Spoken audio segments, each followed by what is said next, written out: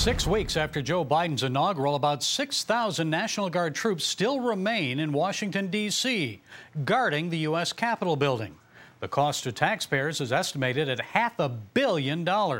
Here to share some thoughts on this is U.S. Army retired chaplain Colonel David Giammona. Mr. Giammona is co-author of the book, The Military Guide to Armageddon, Battle-Tested Strategies to Prepare Your Life and Soul for the End Times. David, I want to discuss your book and how recent political developments may indicate that we are nearing the end times. But first, let's discuss what is happening with the National Guard in the U.S. Capitol.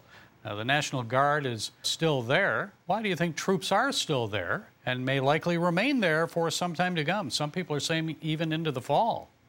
I think there's a lot of fear at the Capitol. I think the Democrats are trying to send a message to us Americans that they're in control, and those Guard members don't need to be there, shouldn't be there, and so they are there, and it's kind of indicating to me that not only are they fearful, but they're trying to project power upon the people. And so, you know, the Great Reset, those things that people who are globalists want to, you know, get our world into a one-world government. This is a power projection play. I was in the military 32 years. We've never seen anything like this before.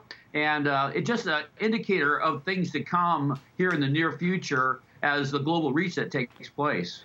The Posse Comitatus Act of 1878 prohibits the use of Army troops to enforce domestic policy. And the argument here, of course, would be that National Guard troops are not federal. They belong to the states. But aren't they under the direction of the U.S. Army? It seems like a gray line here. Your thoughts? You're exactly right. That policy is to prevent, you know, military takeovers of our country. So, you know, there's going to be some interesting things. And that's why we wrote the Military Guide to Armageddon, because of the great fears that people would face here in the end times. And that's just one of many things going around the world right now. I want to talk about that in a moment. But the Capitol building, it seems more like a fortress. We've got 12-foot-high fencing topped with barbed wire. That's surrounding about a 3-mile square area there. So there's talk about making that permanent. I've traveled to about two-thirds of the world. I've not seen anything like that, Colonel, surrounding other capitals or parliament buildings. So why these drastic measures in America today? What do you anticipate in the days ahead? More of this to come? Yes, well, I do think more of this to come. The Democrats' leadership is not interested in the Constitution, and so they're not following the Constitution. They're discriminating against many of the policies that the Army has put together for many, many years. And so, yes, I anticipate more things like this to come as they are trying to project power over the people here in the United States of America. And it needs to come to a stop. Republicans, conservatives, Christians around the world, especially in America, need to voice their opinion, and those troops need to go home right now. Yeah, I have friends and also colleagues. We have a bureau in D.C., but I also have friends there who are saying they've never seen D.C. like that before. I was just up in Virginia. I didn't get to see the Capitol, you know, this time around, but the fact of the matter is we cannot project that kind of fear into people, and so we have to come together as a country and eliminate many of the things that are happening right now, because they are a travesty of our Constitution, of our justice system. Okay, you say it's all about control, and I know in your book you talk about knowing your enemy, being battle ready for the end times. C.S. Lewis is quoted.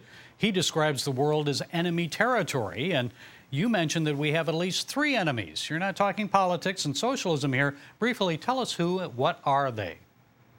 The 3 enemies that I mentioned in the book are enemies of believers. They're sin. We don't talk about sin a lot in the church even, but it's sin and the flesh, that thing that's inside of us that is enemy or opposed to God, and Satan, our greatest enemy, who is alive in the world. And the Bible says he's the God of this world. So in our book, we outline ways of combating that by getting into the Word of God, by being vigilant, by being battle ready. In these end times, the church really needs to rise up and cloak itself in the Word of God and the power of the Holy Spirit, the rivers of living water, and the power of God that has given us. It's time for us, the church, to rise up in the name of Jesus Christ.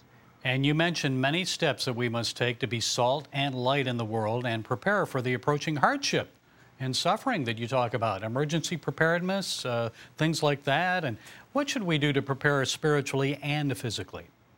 The first thing we need to do to prepare is to be vigilant, to be ready. As Jesus said, watch and pray. Many of our believers are not watching and praying right now. If I hand you a rifle to go to war, I want you to be prepared, know the doctrine behind the army and those kinds of things, so you don't get killed and I don't get killed and we engage the enemy. It's the same as the believer in Jesus Christ. We need to be prepared, understand the Word of God, read the Word of God, do the Word of God. And so, and get mentors around you, leaders and trainers that can help you in these end times become the person that God has called you to be. So it's a very exciting time to be in, because the coming of the Lord, the rise of the Antichrist, and all the things that the Bible talks about is here right now. Okay, unfolding right before us. The book is The Military Guide to Armageddon, Battle-Tested Strategies to Prepare Your Life and Soul for the End Times. Thanks so much for sharing your insights, David. God bless you, sir. Good to be with you on your program today.